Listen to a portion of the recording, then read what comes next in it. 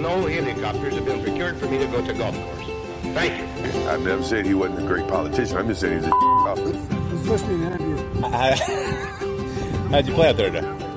Well, I found the conditions challenging, mostly because there's no grass on the golf course, but there never has been. I'm thinking about the swag bag, and I have high hopes for the swag bag. When you got 3 crevices on the green, your course is trash. What's happening, folks? Welcome back. Beltway Golfer Podcast, episode 61. Your host, Alex Dixon here. Hope everyone had a fantastic Thanksgiving and long holiday weekend. I know I did. Stayed local with my folks just across the river from where I'm recording this in Arlington, Virginia. They are in Montgomery County, Maryland, where I grew up, just outside the D.C. Beltway. So went there for Thanksgiving. Had my brother's family come into town who reside on the other side of the country in Portland, Oregon. So stayed local, didn't have to travel, which I prefer, but had a great Thanksgiving holiday. Hope you did as well. I've gotten really into the World Cup the last few days, spent there last week, I should say. Recording this on Saturday, November 26th. Excited about the U.S. draw against England, hoping they can pull out a win versus Iran and get out of the group stage. I'm into it. Not the world's biggest soccer guy, but I've been watching this World Cup, waking up early, not quite at 5 a.m., but catching the end of the 5 a.m. matches almost every morning and watching as much as I can. I love it. I'm into it. So go U.S. Hope they can do something in the next stage, get out of the group stage. Our guest for this episode is Ryan Carman, who just recently got promoted to lead the golf division for Fairfax County Park Authority. The Fairfax County Park Authority, or FCPA, manages 7 golf courses. It was fun to get to chat with Ryan and kind of pick his brain about how things work within the Fairfax County Park Authority and how they get things done, how they prioritize projects and needs throughout the 7 golf courses, and what are his plans in the coming years for all these different properties. Ryan was the general manager at Laurel Hill for quite some time. I think he says 6 years in our conversation, and just got to know him the last couple of years. And he was very forthcoming with a lot of information and put up with some of my needling questions. So I appreciate it. He was a great guest. Hope everybody enjoys it. A couple other things, getting ready to put out the latest Beltway Golfer newsletter for November. If you haven't signed up yet, shoot me an email or a message. I should say, shoot me your email either through beltwaygolfer.com, any social media platform. Shoot me an email, text message. I'll get you on the newsletter list. Or better yet, just go to beltwaygolfer.com, click on newsletter, and you can enter your email address there, and I will get you on the monthly newsletter list that has all the latest related to Beltway Golfer, as well as news and the latest goings on throughout golf and the golf industry in the DMV and the Mid-Atlantic. So sign up. It's a monthly newsletter, and it's free. What else is going on? I've only mentioned it once, I think, maybe more than once, but I want to make sure everyone's aware that I'm also hosting a podcast for the National Links Trust. I've gotten 3 under my belt now, so go over to nationallinkstrust.org or look up their podcast at any of the major podcast platforms, likely the same one that you're listening to this Beltway Golfer podcast on. But I've got 3 under my belt over there, having a lot of fun with it, just getting really going. It's allowing me to interview folks that are beyond just the DMV, that have some tie to municipal golf, but also on a national level. So if you like this podcast, if you're not familiar with the National Links Trust, if you are familiar with the National Links Trust, go check out their podcast and let me know what you think. Lastly, I got some new gear getting ready to come out. I just put out some new tees that we made, famous swings from Teddy Roosevelt, Chief Ike, Dwight Eisenhower, and JFK, available in the pro shop. But I got some new hats on the way, sweatshirts, some new vintage stuff. So sign up for the newsletter. If you're not following on Instagram, that's our primary social media account where we announce some of the stuff. So take a look or just check out beltwaygolfer.com and click on the pro shop. Great way to support what's going on here with the podcast and Beltway Golfer in general. Let's get to the conversation. Episode 61 of the Beltway Golfer podcast with Ryan Carman, the Director of Golf for the Fairfax County Park Authority. We are out here at Pinecrest Golf Course on the Little River Turnpike, sitting with Ryan Carman. Why don't you tell us what is your job title now? Your new job title? Yep. So division director for the golf division with Fairfax County Park Authority. The working title being director of golf. You just got appointed this role like just a few weeks ago. I did. Yeah. So it was kind of a work in progress. So to go down a rabbit hole a little bit, was moved to D.C., Northern Virginia, 6.5 years ago for the GM job at Laurel Hill. And as the years went on, there was a position potentially being created that was going to be the assistant director of golf, because that never had existed before. Partially in to do with the boom of golf and how busy everyone was getting. So the director of golf needed some assistance in managing the 7 golf courses, both from the operations side and the turf side. So the assistant director of golf position was created. I applied. I got it. That was back in February of this year. And then soon thereafter, my boss took a better position in the Midwest. So I rolled into the acting director of golf role while my boss put out the job and advertised it to get it filled. So then I applied and went through the interview process and ended up getting it about 2 weeks ago. Got it. So so you just said, so how many years did that put you as GM of Laurel Hill? Basically 6 years? 6 years. 6 years. So that must have been a heck of an experience. And just so folks know, so you've been in golf for a while. GMing Laurel Hill wasn't necessarily your first job. It wasn't, no. Okay. I've been doing this for more or less 20 years, starting from working at the pro shop counter to events to operations manager, assistant director of golf, director of golf. Had you worked at other municipal facilities? Municipal, in a way. So dating back to my internship, if we want to go all the way back to 2002, I graduated from Slippery Rock University, or was on the brink of graduating from Slippery Rock. My last semester was an internship, for the whole semester, an internship. So I got an internship actually with Major League Soccer. I wanted to just get into soccer. That was it. That was your thing. So I got an internship with Tampa Bay Mutiny down in Tampa at Raymond James Stadium, where the Buccaneers play. I was their home field. Yeah. I'm not a huge MLS guy. Is that still a team? So that's where it gets interesting. Okay. You skip to the end. I'm sorry. Go ahead. Rewind. So, drive from Pittsburgh, born and raised. Drive to Pittsburgh, down to Tampa. Go in for my first day. I see this as my first day of my career. My internship. That's the start of a career, is what I was thinking. So, walked into the office at the stadium, and everyone was packing up their desks. What had happened previously, leading up to that, was every team was owned by MLS. There were no individual owners. I remember that. So the MLS, created an initiative where they wanted all these teams to find owners. Tampa couldn't find an owner. So the word they used was they got contracted from the league. They ceased to exist. No one told me. This was an unpaid internship. That's I was hilarious. driving down for. So right around the corner, literally, was Tampa Sports Authority, that also in the stadium, and they managed the stadium and 3 municipal golf courses. Oh, interesting. So they knew an intern was coming down, and they knew that I was going to walk through those doors at some point. So they were kind of waiting for just some dude to walk in, asking them for an internship because of what happened next door. Oh, interesting. So I just met a gentleman. So it's interesting. You and I don't know if it was where we met. I think we had met prior, but we chatted a while at last year's National Links Trust Symposium. It's more or less where we met. Yeah, Symposium in Municipal Golf. Yep. But at this year's symposium, I met a gentleman, and I could look it up. His name's escaping me right now. Who is now he works at PGA headquarters, but he's the head of the PGA Reach organization, whose prior role was running the Tampa Bay municipal golf courses. Yeah, I'm trying to blank on his name too, but I think he was there, but at one of the golf courses. Okay.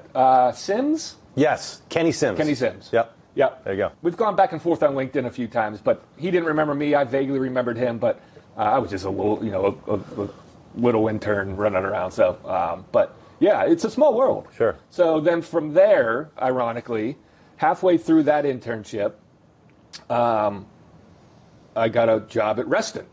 So I moved from Tampa to Reston as the event manager, and then quickly realized I couldn't afford to live in Northern Virginia getting paid $12 an hour. So I moved back to Pittsburgh, jumped around a little bit, and then ended up finding a job at a golf course, a little family-owned golf course that actually had ties to Arnie Palmer. and was there for almost 6 years, 4, 5, 6 years. I don't remember exactly, but that's really where I got my, kind of, grounded my teeth or whatever that phrase is. Sure. And learned every aspect of the golf operation. And then from there, I realized there was just no ladder to climb. So I moved up to a resort in the mountains of Western PA. 36-hole operation, 2 pro shops, teaching academy, and again, kind of took a step back, went back to just working the pro shop because I knew there was a ladder to climb there, which is why I went there. So worked in the pro shop, then supervisor, then operations manager, then director of golf, and then life happens, and we ended up in Northern Virginia another 6 years later. So I guess it's for me, it's every 6 years I'm finding a new job. But interesting. So Laurel Hill, that's a big job. It was. I didn't realize when I took the job and moved down here, I honestly didn't realize what Laurel Hill was until I really got there and learned about the USGA and the national ranking. And so it was kind of an eye-opener when I walked through that front door the first day. But clearly, I'm glad my wife and I made this move down here because it's worked out. Yeah. So now you're the director of golf for Fairfax County. So what is the proper name? The Fairfax County Park Authority? Mm-hmm. Yep. 7 courses. I think a lot of the conversation, I want to talk about all 7 of them a little bit. Okay. But I think Laurel Hill, there's probably the most to talk about, especially the fact that you were, regardless of the fact that you were there for 6 years, but essentially because you were there for 6 years. For folks that, I think most people listening to this will probably be quite familiar with Laurel Hill, but if you're not, it's really the jewel of the 7 courses for the county. For sure. A high-end public facility that, when they built it, that was, the goal was to build a high-end facility that can attract tournaments and so on and so forth. And they did it on the grounds of the old Lorton Prison, the old jail site, which you can go back to another one of these podcasts where we talked to Josh Stevie, who wrote a great article in an early Golfer's Journal about the whole history of the property. So going there, you say you weren't familiar with like the history of the pub links and all that kind of stuff. Yeah. But it's got. I have to imagine it's got to be the busiest of the 7 courses. You'd be surprised. So yes, Laurel Hill is the pinnacle of Fairfax County golf, but the other 6 courses, but they're Pinecrest, a 9-hole golf course where we're at today with the TrackMan behind us. Jefferson District out in Falls Church, another 9 holes. Greendale, an 18-hole course in Alexandria. Twin Lakes in Clifton, which is 36 holes. And Burke Lake and Oakmar, which are driving ranges with par 3 courses. The driving ranges, they're the cash cows. They are the highest revenue-generating sites that we have, more or less. But every course we have, even pre-pandemic, just busy. We have golf for everybody, no matter the skill level. So yes, Laurel Hill is the pinnacle, and that's the goal, is to play Laurel Hill. But these other courses are just tremendous, and you see it everywhere. On Instagram and wherever it is that these little 9-holers, when they're getting so much traction just across the country, that it's a quick 9, it's a fun 9. It's a relatively inexpensive 9. Mm-hmm. So yes, Laurel Hill will always be the pinnacle, but these other courses get just as much of attention from golfers in Fairfax County and across the country. This kind of model of golf that you just go back to these short course ideas that are popping up left and right. Sure. Speaking of that, is that a possibility? So there have been rumors, and I can't remember. I quite frankly, I can't remember. And that same podcast with Josh Stevie, we also talked with one of the architects of Laurel Hill, Brian Kington, and I can't remember if he said it on camera or off camera, but he mentioned the possibility of Laurel Hill adding a short course. Yeah, it's still very much a possibility. Not in the next, not next year, not 2 years from now, maybe 4, 5, 6, 7 years. That trend is never going away. Like initially, we wanted to get it built as soon as possible, be one of the first municipal golf courses to have a short course. But as the time has gone by, and we realized that this trend is never going away. Mm-hmm. So having the first municipal short course won't be, we won't be able to hang our cap on that. But it's for sure. I'm very confident it will happen. And it'll be, if anyone's familiar, it'll be on the other side of the irrigation pond which is right next to 16 Green. There's just that barren piece of land out there, which is just absolutely perfect for a little 9-hole short course. That would be cool. Yeah. That'd be really cool. Yeah. So still in the works, but nothing impending. Nah. Got it. I'm guessing, so what, it's 2020, almost 2023, probably 26, 27 would be a rough guess. Okay. If it were to happen. It will happen. When it will happen. But you say that trying to be the first municipal with a short course, you've got some short courses. I mean, let's talk about that's very true. Burke Lake. Burke Lake and Burke Lake, which is a rare. I mean, most par 3 courses are 9 holes. Right. There's not. I mean, I'm sure there's others, but there's not a ton of 18-hole par 3 courses, which is pretty cool. Yeah, Burke Lake in itself is a unique experience. With within the past, I think it's about 5 years now, the driving range, the double decker was renovated, brand new club, and it was just bulldozed and built right back up. And they do a very good business out there with lessons, and their driving range is bananas. It's impossible to get a good problem to have. Impossible to get a tee time, which actually is at all of our courses. Yeah. Currently, much. That's just the state of golf right now. That's not bragging. That's everyone. Right. But yeah, and then Oak Bar out in where's Oak Bar? Oakton. Oakton, right. Same thing, double decker, huge putting green. It was a huge, it was one of those big putting greens before it was a trend to have a big putting green. What do they call those? The Avalanche? No, Himalayas. Himalayas. Yeah. It was that before that was even a thing. Right. And then they're 9-hole par 3 golf course. So you're right. We do have short courses, just not in the new trendy sense. Right. So let's talk about Burke Lake for a second. I'm sure we're going to bounce around here in the between the courses and as things pop up.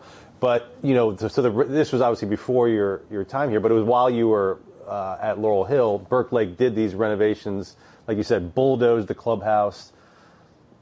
They didn't bulldoze the range. They just added a second. They added a second deck. Is that what they did? I actually don't remember if they. I feel like it always had a second deck. Did it? I can't remember. But they renovated the range. They renovated it all. Yeah. So what I'm going. Well, a couple questions related to that is one. I'm just kind of curious what the impact of that renovation has been on the county and on just the facility. But then, because the larger question that I'm sure people will be curious about is kind of just especially a municipal organization or municipality, I should say, how do you decide,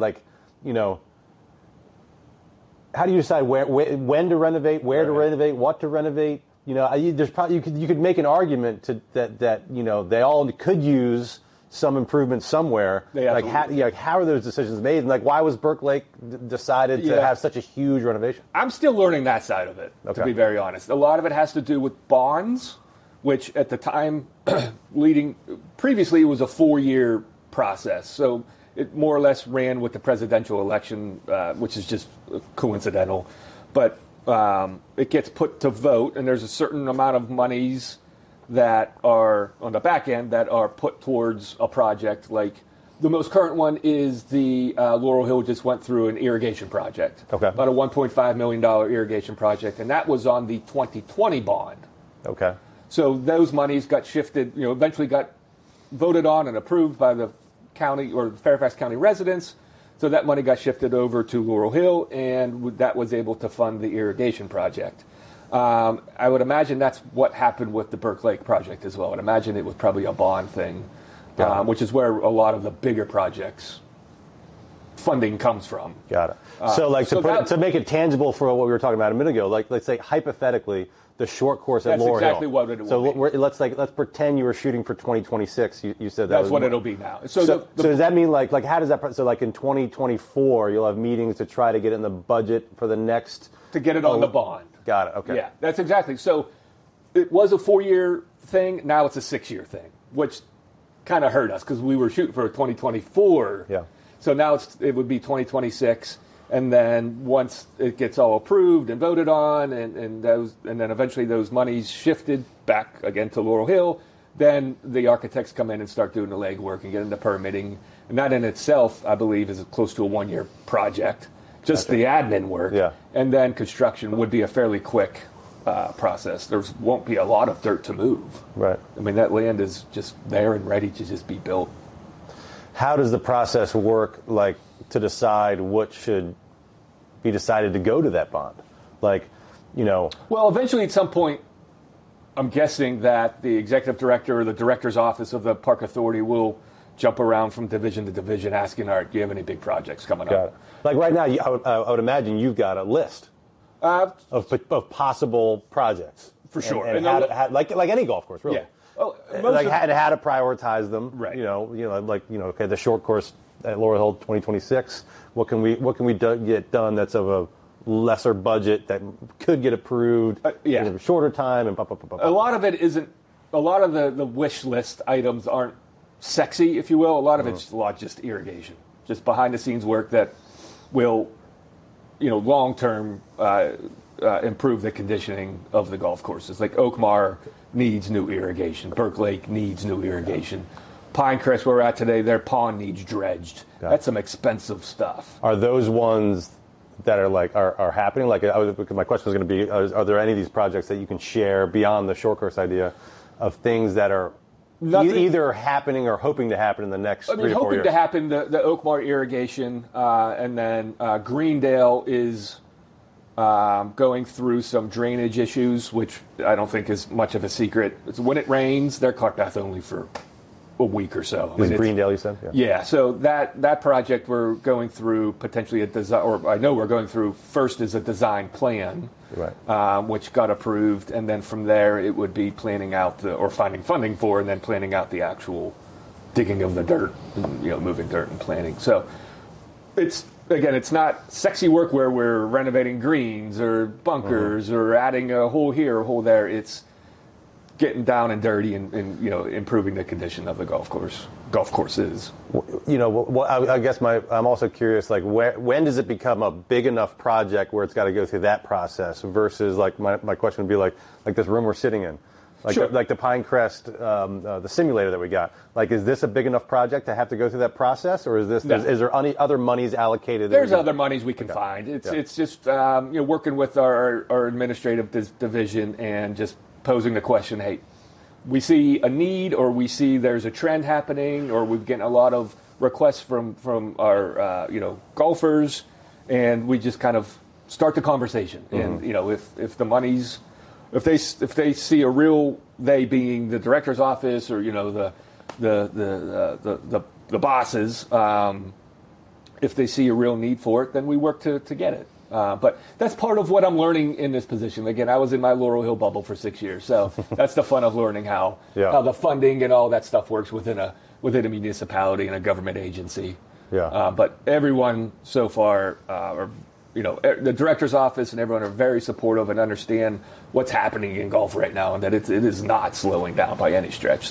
So speaking of that, is there, like, when you have a couple of years, like the last 2 or 3 years have been great for golf, when your revenues are up, does that give you more flexibility on how you spend your money, or it's still all got to go through, regardless of how much money you're making? In a way. So we're just one big company, if you will. So, right. There's the Park Services division, there's the Resource Management division that all took a big hit during COVID and still are playing catch up. So golf is still, to a certain extent, supporting the Park Authority when we're the highest revenue generating division currently because of the boom in golf. So I don't want to say we profit share or whatever the word is, but we're still kind of helping the Park Authority as a whole catch up to what it was pre-pandemic.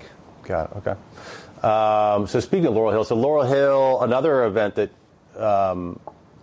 you brought me out to, or you notified me of it, that I ended up doing a podcast about, was the USDGA, United States Disabled Golfers Association. They had kind of a national championship, did a podcast with their founder, Jason Fairchild. Check that out.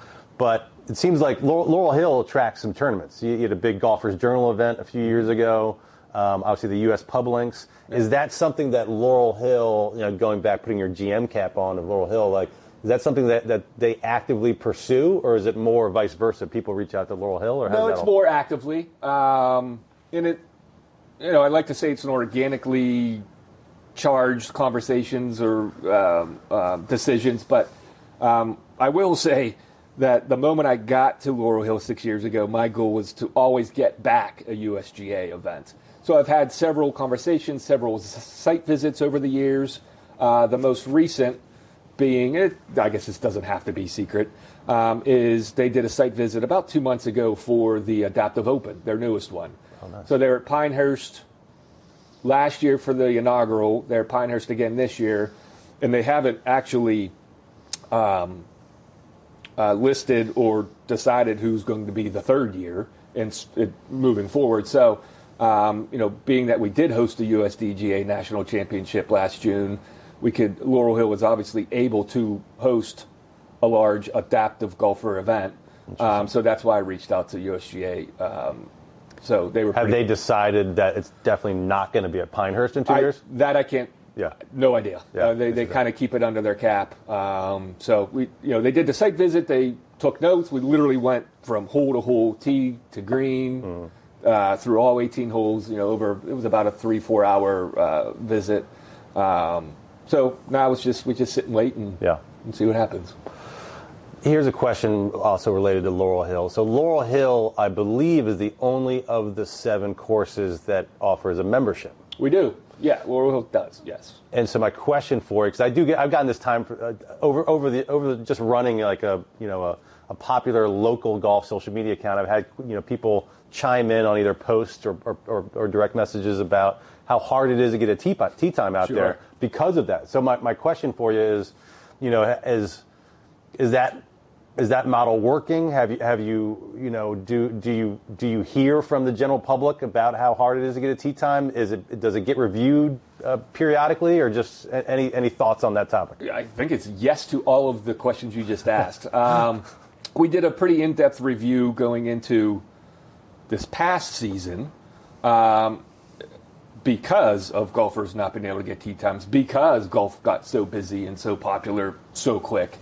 So we actually put a cap. So we have 3 memberships: a full membership, a weekday membership, and what we call a jailbreak membership, which is pretty much just evening. And we put a cap on all of those because it was just getting... And that was new? That was new, to putting a cap on it. And we quickly saw, with the hope that tee times would open up, and it worked. More tee times became available, and we have seen more non-members playing Laurel Hill. But that's not been able to, in the current environment we're in, and, for as busy as golf is, people not being able to get tee times isn't necessarily currently because of the membership. It's because golf is so busy. Yeah, right. So it kind of compounds itself. But we do see member rounds have gone down because we've capped it, and but tee times are still at a premium because golf is still as popular as it has been since 2020. Yeah, interesting. Those conversations that you have, hey, we are a municipality. This is municipal golf. This is public golf.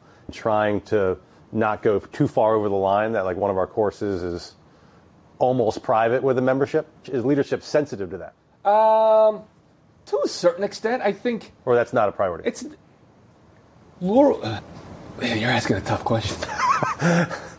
I guess I'm curious, and maybe it's just that's not.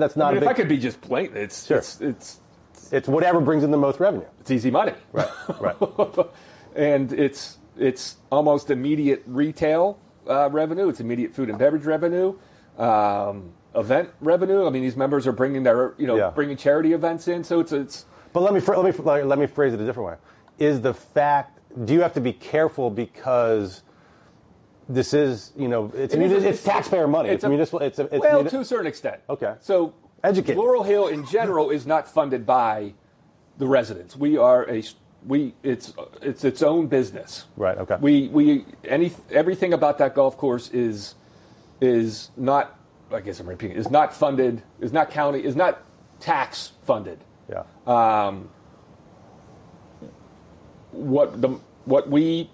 The revenue we bring in is covered, or the expenses that we expense is covered by our revenue. We're not tax funded. Right. I think that's the word. Sure. But regardless, it's still a public golf course. So Right. it's a double-edged sword. We're juggling all the time. Yes, the members are gobbling up mostly the morning tee times, 7 days a week, when everyone wants to play. So it'll always. I mean, there's public courses across the country that have this same model. Yeah. In fact, every public. Are there a lot? Are there a lot of public? Yes. Well, Are municipal- there a lot of municipal courses that? Have That I can't answer. I would assume the high-end ones, probably. Yeah. Probably. Interesting. I mean, Laurel Hill is probably in the upper echelon of high-end municipal golf courses. You I gotta would think so. I mean, Yeah, I think in the highest or at the most popular, back when the USGA came and had the USGA public links, that's when Laurel Hill was top 10 municipal courses in the country. Golf Digest, Golf Week, whichever one it was, if not both. So, I mean, Torrey Pines, Chambers Bay, TPC, Scottsdale, where they have the Is that that's municipal? Technically municipal. Harding Park's municipal. Harding Park's municipal. Bethpage. Black, of course. So we were in top 10. And since then, we've kind of dropped down. A lot of it is just we don't have the name like Torrey Pines or Bethpage does. Does that matter? Are those conversations had? Like, how can we get back in? What can we do to Yes get back and in? no. That list? We just need rated. I mean, that's how these rankings happen. Is the Golf Digest raters need to come out. Right. So it's just trying to get raters to come out. I mean, that's really all it is. On that topic, like more of a broader question for any of the courses, really, because the process of making improvements at a municipality is quite different than even a privately owned public course. What would it take to actually do a course renovation at any of the courses? Needs assessment. I mean, it's with government, as I'm learning, probably any business, you just don't want to jump into it. I mean, what is the reason you're doing it? What is the cost going to be? What is the impact going to be to the golfers? How long are you closed? What's the revenue impact? Nothing is a no. There just has to be a very good reason as to why and the hows and whys as to what's it going to take to.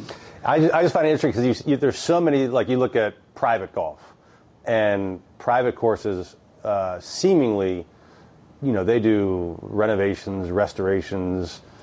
I don't want to say all the time, but a lot to try to keep the course fresh, to try to keep up with the trends in golf on what makes the best playing experience. And this isn't a Fairfax County thing. This is just municipal golf in general. It seems like you have to move earth to try to convince such a large municipality or bureaucracy, if you will, that hey, any municipal run golf course could be better and impact our bottom line if it was just we changed the design, architecturally. No, absolutely. That's always a thought. Is who's to say that Laurel Hill couldn't needs to go through a greens renovation, or Pinecrest needs better billy bunkers. So it's just doing the needs assessment. It's figuring out when Burke Lake rebuilt its clubhouse and renovated its driving range. That was a total loss of revenue for an entire golf season, if not longer. And the county understood that needed to happen to keep and to grow the revenue at Burke Lake. And how did they know that, though? Because they were getting feedback from golfers saying this is an issue? I'm guessing that it was just so old that it just needed. It was just obvious. Yeah. Well, speaking of that, you did do some. And I say you, but Fairfax County Park Authority did do some renovations to Jefferson District Park. Yeah, that's the right. Yeah. Just this past year, right? Yes. Again, I was still in my Laurel Hill bubble at that time, but I believe it was the bunkers. The Kington came in and redid the bunkers. So it looks great. Yeah, for sure. There are those things that are happening. Again, it's not really sexy, but again, probably next on tap is doing a needs assessment of the irrigation. So Laurel Hill is completed. Next is probably looking at Oakmar, Burke Lake to see what their needs are. And then, again, as I mentioned, Greendale has the drainage issue. So that is kind of happening on the side, if you will. So there are projects that are in the mixer that will happen. It's just When? Yeah. Greendale doesn't have a range. You mentioned the range is such a big moneymaker. Are those ever conversations about how, I mean, there's not any spare land over there. There isn't. So an idea actually recently that I have, and looking back here at the TrackMan room, is to do some, I'm drawing a blank on the word, but to get TrackMan, so using Greendale as the example, there's Lee District Rec Center literally half a mile up the road. Okay. So is to get a TrackMan room or more, a simulator room of some sort, not necessarily TrackMan, put it in Lee District Rec Center, simulator brought to you by Greendale Golf Club, where lessons can take place, or golfers that go and play Greendale can go to Lee District and practice in the winter, or just hit balls. Cool. So the idea is to kind of take the St. James where they have their simulator rooms. Yep. Is to do that cross promotion. That's what I was looking there you for. Go. Sure. Right. Is to get golf into the rec centers, and I believe there's 8 rec centers. So that's maybe $50,000 to get a fully operational simulator room in these rec centers, minus a few bucks here or there, depending on the building walls and renovation. Yeah. But I love that idea. That's great. Because the other thing is, it's almost like a sneaky secret. This Pinecrest simulator, you look at some of the costs at some of the other simulator places around town. Great. This is the best deals right here. The room we're sitting in. $35 an hour. Can't beat that. Yeah. Yeah. I would imagine this is booked up pretty often. Yeah, as soon as we're done, I actually looked on the tee sheet, there's someone rolling in. I bet. Yeah, $35 an hour. That's especially in the winter or on rainy days. We heavily market it. If we see a rain event coming in, we'll start putting out emails and Twitters and all that stuff to get people in here. Well, I want to give each of the courses like some shine here and just kind of ask some questions. So let's talk Twin Lakes for a minute. Sure. So Twin Lakes, you got 36 holes, 2 18 holes. The Lakes and the Oaks course. Anything happening out there? Anything on the horizon as far as, is it just more irrigation or any conversations around Twin Lakes? No, Twin Lakes, they had an irrigation project and bunker project 3-4 years ago, so they're in good shape. We might, we're looking into getting Bermuda grass on their driving range, so there would be, in theory, 7-day-a-week grass access, much like we did at Laurel Hill 3-4 years ago. So that is potentially on the docket, if you will. Their pro shop went through a new renovation at Twin Lakes last season. Okay. So that's shiny and new. So they're kind of did that update and are bringing in new retail items and really driving towards that area of business. I have noticed. You speak of that. I don't know if it's you personally, but like I noticed this at Laurel Hill, and I noticed it here, that you guys have started to get pretty creative with some new T-shirt lines of the golf courses that you don't see. Right. Typically at some of these courses, the retail offerings, especially like what you're wearing, leave a little bit to be desired. But that's not been the case recently. Yeah. I've seen some cool. I was like, well, that's a cool T-shirt. That I would wear. It's been a collaborative project with all of our managers and buyers at the golf courses is to kind of think outside the box. We're seeing a younger demographic starting to play golf, and I would guess that's nationwide. Sure. And they're not wearing the normal striped FootJoy shirt or Antigua or whoever it is. So, specific to a course like this, where there isn't you don't have to wear a collar. Right. Nor should that be the case at any golf course, but I don't want to go down that rabbit hole. But to just think outside the box and bring in some just cool, trendy, young retail items to kind of spur people to open up their wallets. You did something at Laurel Hill where you had brought some artists to come in and draw some par threes and put them on T-shirts? Yeah, so the idea there was to highlight our par threes, kind of, in a way, kind of subconsciously leading towards the short course concept, is to get each of our par threes painted by a local artist and then put on a T-shirt. So we started with hole number 4 by a local artist, and then we went to, and those T-shirts sold out, and then we went to hole number 11 where we actually had not a local artist, but Dave Baisden, out of he's in North Carolina. I believe so. Yeah. Very popular Yeah. golf artist. Yeah. He's a great person. And we got, that's fairly recent. So we got short sleeve shirts and long sleeve shirts for the fall, winter. With he did number 11 from the upper tee, right behind 10 green. So yeah, that's kind of a unique thing we did at Laurel Hill, and it's drawing some attention. Obviously, I noticed. Yeah. Here's another question for you. Earlier, one of my first podcasts I did with John Eisman at Laurel Hill. Eisman has the Eisman Golf Academy. It's mainly at Laurel Hill, but does he still have an outlet at Twin Lakes? Yeah, and that's actually where he got his start. Was Twin Twin Lakes. Okay. Yeah, that was his original landing spot with Fairfax County, and then realized that to get to it's a different demographic at Laurel Hill, so he shifted his operation kind of headquarters, if you will, to Laurel Hill, and he's been there 3-4 years now, and he's actually expanding. So my question is almost generally just about that model, because also at Oakmar, is Everybody Golf School? Everybody Golf School. I mean, they've been there forever, right? They have been there forever, and they both. But kind of like the question is kind of like about outsourcing that, the instruction, because a lot of municipalities, or is that? I guess that's my question. Is that more common to outsource that part of the business, or to? I don't know if the word's common or uncommon. It's easier. Okay. I mean, Eisman and Everybody Golf School, I mean, they are their own brand. They're known around the DMV, Northern Virginia. Eisman himself is a top 10 Golf Digest instructor in the state of Virginia, and has connections with PGA Tour coaches.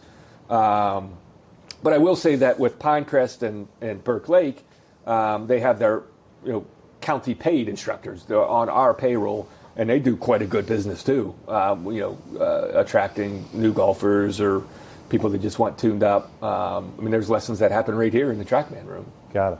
So, and maybe that's just my being naive, but at Laurel Hill and Oakmar, for example, do they have their PGA pros there as well, giving lessons that are separate from Eisman and Everybody Golf School? No, that's not allowed. Once you at those courses, correct. At those courses, you cannot have outside because there is a contract, legally binding contract with those two companies.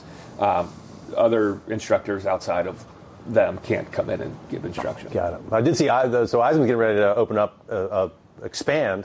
Yes, big new building at Laurel Hill. Even bigger than the one he currently sits in. So the current one, the initial one, the first one is turned into a fitting studio, fully equipped. I mean, every piece of equipment you can get to maneuver a golf club, they have now. And then the newest building, which is sit right next to it, will be 2 bays, and will just be strictly teaching. It's a good follow on Instagram. For sure. John Eisman, Eisman. Pinecrest. We're at Pinecrest right now. It's a fun course. It's only about 10 minutes from my house. I play this a lot. Real busy here. There's some funny. This is more of a. It's not even really a serious question. There's some funny holes here at this course. The one I love is the 4th hole here. So the 4th hole at Pinecrest it's got to be the shortest par 5, maybe in America. I don't know how many yards it is. Well, it'll make you feel good then. But it's because it's a hole that it's positioned. There's not a lot of real estate out here, right? Which is obvious how they have to do it. Yeah. But if if you're a big hitter, you can be within. You probably can drive the green. I don't know how far it is, but I'm not sure yardage either. Yeah, but it's a fun here. So I guess I don't have any real questions about Pinecrest necessarily, but just a broader question. Especially with tee sheets being so booked and golf booming. I just got back from the NLT symposium on municipal golf, where they've got all these different panels and discussions on how to ensure municipal golf is here long term. Sure. And prior to this golf boom, there was a lot of alternative ways to use golf courses that are popping up. And they talked a lot about that at Symposium, because at some point this golf boom is going to end. Like Right. foot golf. Yeah. And, golf where you're, I've never seen this in real life, but I saw this at the PGA show where it's almost like you're Yep. shooting arrows. I've seen that. Not in person, but yeah. Yeah. I guess my question is, are these alternative forms of using golf course? Is this active conversation? It's funny you say that. So Pinecrest did have foot golf Oh, they did. Okay. prior to the pandemic, prior to the boom, and we quickly realized that, and it was at a lower rate, a lower greens fee for the golfer than for the foot golfer compared to what an actual golfer was paying to play. So we were getting less money for foot golf than we were for golf, and seeing the impact of the pandemic and the demand to actually play the game of golf, we kind of put foot golf to the side and said we're just going to concentrate on golfers themselves getting tee time. So it was cool, but it wasn't. I mean, Pinecrest grew. Got more attention because of foot golf, but we wanted to concentrate on golf and that revenue, and not so much foot golf. And not only that, it takes a lot of work to get those big holes dug up and put in for the soccer balls, and they're there, and the actual hole is there, and you have golfers playing, and you have foot golf behind the golfers. It was just a strange mix. So you must get, just being, and maybe you'll learn this as you get more seasoned into the job, but you must, because it's a public entity and you've got 7 properties, and Fairfax is a huge county, you must get people writing in or calling in or all the time about a million different ways they'd love to see these golf courses being used. Or is that not the case? Not as much as you think. More Laurel Hill because of our membership than anything. They were the most vocal, of course. Not a lot, just a few here and there, just more complaints than anything. But in this business, you kind of grow thick skin and you take it all in stride. As operators, we know that a golf course needs. Go back to our earlier conversation. We know a golf course needs renovated or needs new bunkers or needs new irrigation, and it's again just doing that needs assessment and finding the funding for it. So. You talk about, you get some complaints. The typical complaint with any public course versus non-public course, especially when times are good, is pace of play. Always. I mean, just forever and always. So how do you... Even private courses. Sure. Is it something that that has it become an issue in the last couple of years? No. No, Is that one of the complaints you get a lot? Always. It's like we send out in fact, I was just working on it yesterday, a Voice of the Golfer survey that gets sent out in the winter to all of our 60,000 golfers in our database, and they have the chance to voice their opinion. A list of questions, some multiple choice, some fill in the blank, and a lot of what can you improve? So 60% of the answers are pace of play. I mean, everyone wants that. If it's an 18-hole golf course, they want to play 4 hours or less. Sometimes that's doable. Sometimes it's just not. Yeah. So that's forever and always will be a complaint, and I think any golf course operator, would agree with that. So Laurel Hill, that project. Laurel Hill. Do you know what year it opened? 5. 05? Yeah. But the project 4. was probably approved long before that. I was supposed so, yeah. Yeah, in the 90s or something. So, I guess my question is, you got 7 golf courses. Can you envision, or has there ever been at least like early talks of, hey, maybe we should, golf's doing so well, consider looking at property for an 8th? That I say it with a grin, but no, there has never been any conversations. Not that I know of about that. That'd be great, but it's finding the land. That's a lot of land. Yeah. Yeah, it helped that Laurel Hill was, there was a prison there. Yeah, that was. Helps when something big shuts down. Yeah. The county gobbled that up pretty quick. That land. Yeah, that wasn't county land because it was a DC prison. It was a DC prison. I think it was DC owned it. No, DC must have leased the land. I'm not sure how it all went down.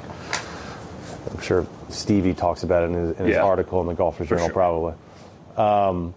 Well, let me ask this: so you're new in the role. You've only been there for a few weeks. Like, do you have marching orders?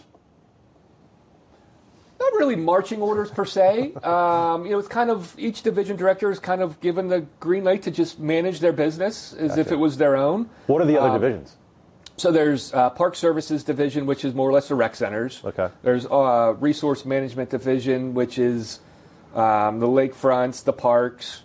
Those are the key revenue driving divisions. That's in the revenue fund. Mm-hmm. And then, in the general fund, you've got the planning and development. You've got facility maintenance.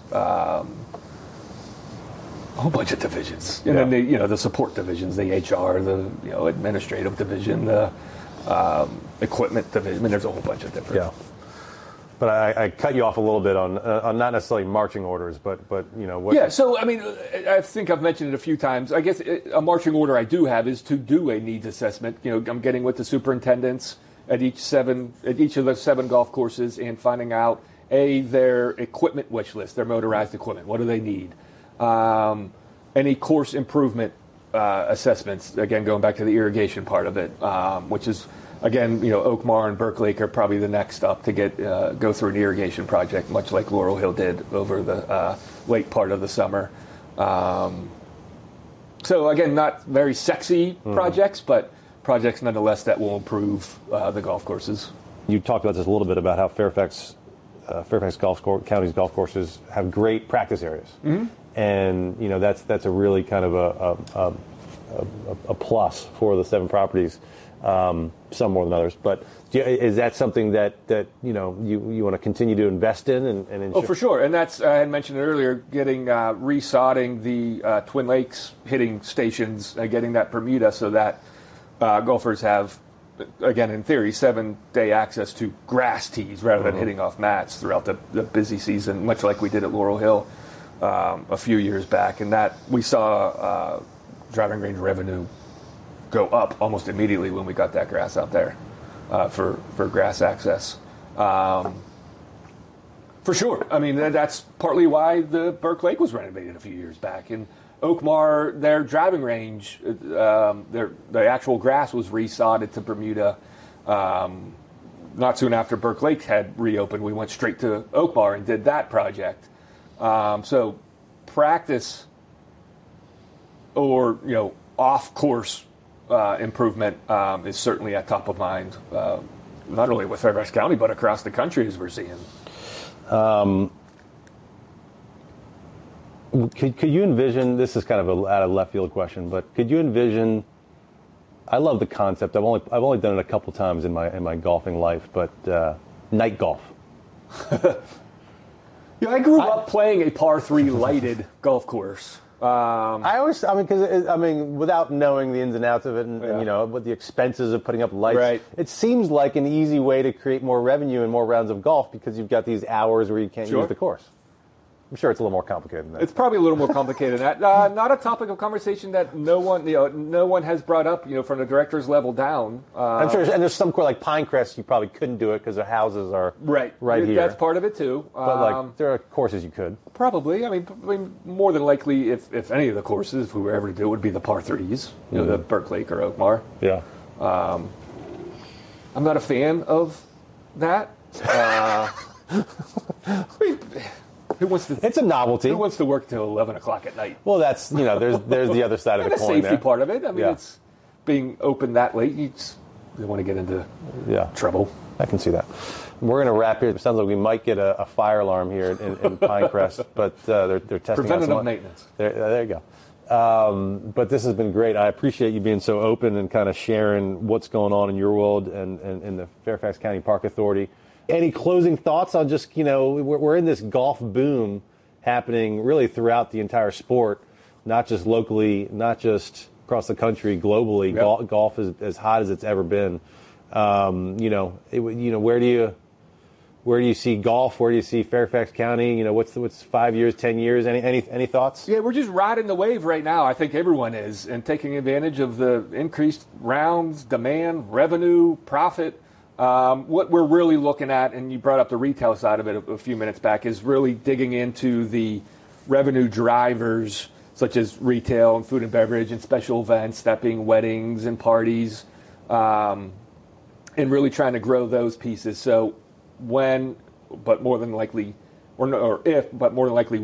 rounds start slowly going down, that we'll still have those steady food and beverage and retail and event business still, thriving throughout the potential downswing of rounds. But I think every golf course operator globally is kind of anxiously waiting for the rounds to start dipping. But at least for Fairfax County, we're staying steady compared to the last 2 years as far as rounds, which is just absolutely amazing.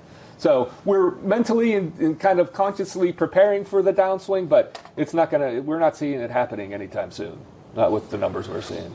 Here's a final question that you just brought up that's also we haven't touched on. I'm just kind of curious, where this falls into decision making. Food and beverage offerings at courses, is that up to each individual manager of the course? It is. Yeah, for the most part it is. I will say that. Thank you for bringing it up. Oakmar, that had zero food and beverage until last November, has now a food and beverage offering inside the clubhouse with hot dogs, and they just got what's called a combo oven. It's not a kitchen by any stretch. It's a very small clubhouse, but they now have a food and beverage offering, and so now every golf course has a food and beverage option of some sort. And also alcohol, which is a need. So we all have... That's got to be a moneymaker. For sure. Yeah. So, and then weddings and parties. So Twin Lakes and Laurel Hill have banquet spaces, and they do a very good business with parties and weddings and outside groups coming in just, social groups coming in just to not golf, but have their events at both sites, which is, having an event at a golf course is... sometimes a desired thing for some groups. All right, we'll leave it at that. We got the next person coming into the simulator here at Pinecrest, I think, in about 5 minutes. Yeah. So we have to relieve our time here. But this has been great. Thank you very much, absolutely. Ryan. Congratulations on the new role. Thank you. Best of luck going forward. It's great. Thanks, Ryan. Thanks, man. I don't have a good golf game, but I don't really care.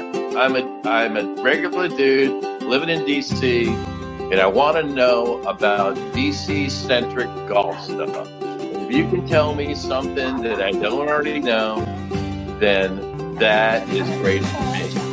I don't want the regular stuff. I want exciting stuff. I want different stuff. I want stuff I can't hear elsewhere. But I want it to be about DC golf.